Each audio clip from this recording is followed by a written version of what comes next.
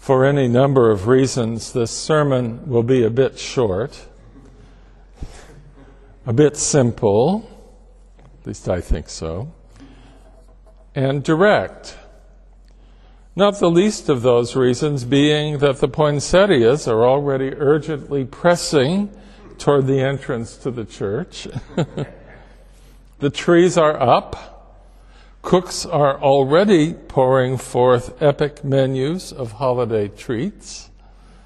And the sacristy is doing double duty. Christmas is just hours away. The scriptural images of Advent to this point of the season have been large, grand, public, noisy, impossible to miss. Heavens tearing open, mountains quaking, the sun and moon going dark and stars falling from the heavens, valleys lifted up and mountains laid low, crooked paths straight and rough places plain, a strangely clad prophet with a weird diet calling a whole nation to account, ruined cities being rebuilt, and an as yet unknown Savior coming to bring all to fulfillment. Entire peoples, whole nations will be cast down and lifted up, and the physical universe itself will be transformed. So one might think that the entrance of the one everyone is waiting for will also be large, grand, public, noisy, and impossible to miss. But no, not. God's chosen scene is the private, domestic space of simple people. In our first lesson today, God is happy to move about with his people on their journeys. It is they, not God, who need a great and grand and public house of worship. But he's okay with tents.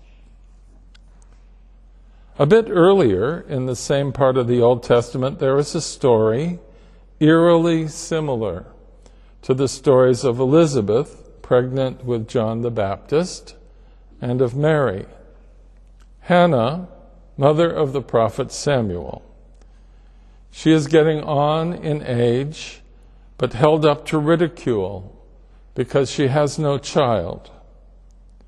Her son will be Samuel, a little boy born out of his mother's desperation through divine intervention. This small child will become the agent of the complete political transformation of Israel. As with Elizabeth, older, barren, yet called to bear a nation-changing prophet. From such small beginnings, who would have thought?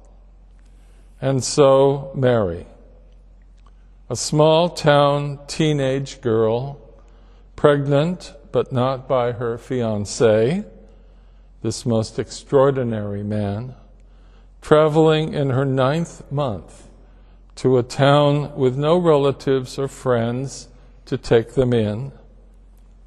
She will also, in these desperate circumstances, through divine agency, bear a child who will transform not this time the nation, but the world itself.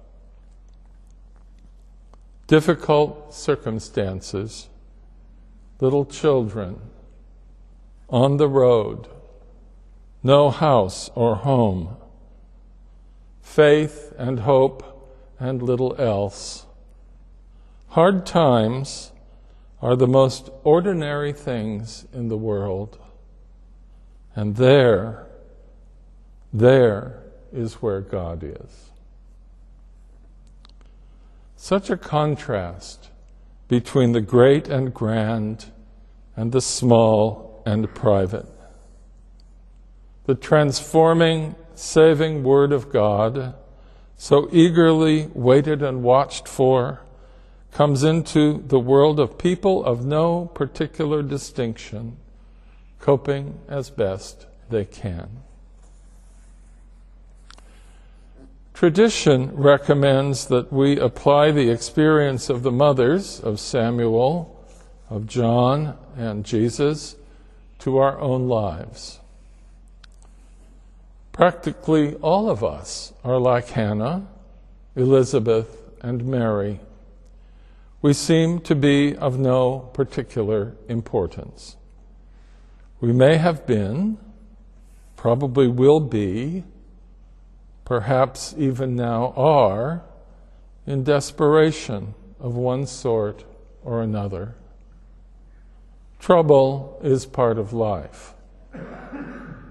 But we too are counseled to invite the promise of God, the Word of God, into our own lives, to let it plant itself in our troubled hearts and begin to grow.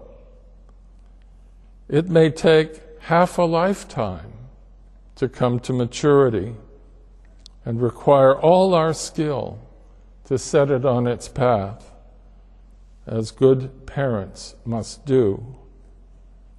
But that promise, that word, is always hoping for an invitation to enter, always hoping to find in us a home to grow great in.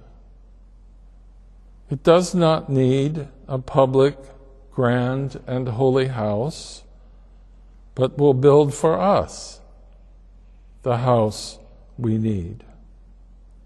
The sign of God's Word's presence is the faith, hope, and love which quite ordinary, obscure people have for the future. Let us be like Hannah, like Elizabeth, like Mary. Let us trust the promise of God and set out on the paths God sets before us, confident that God is with us. Let us say yes when God's invitation appears.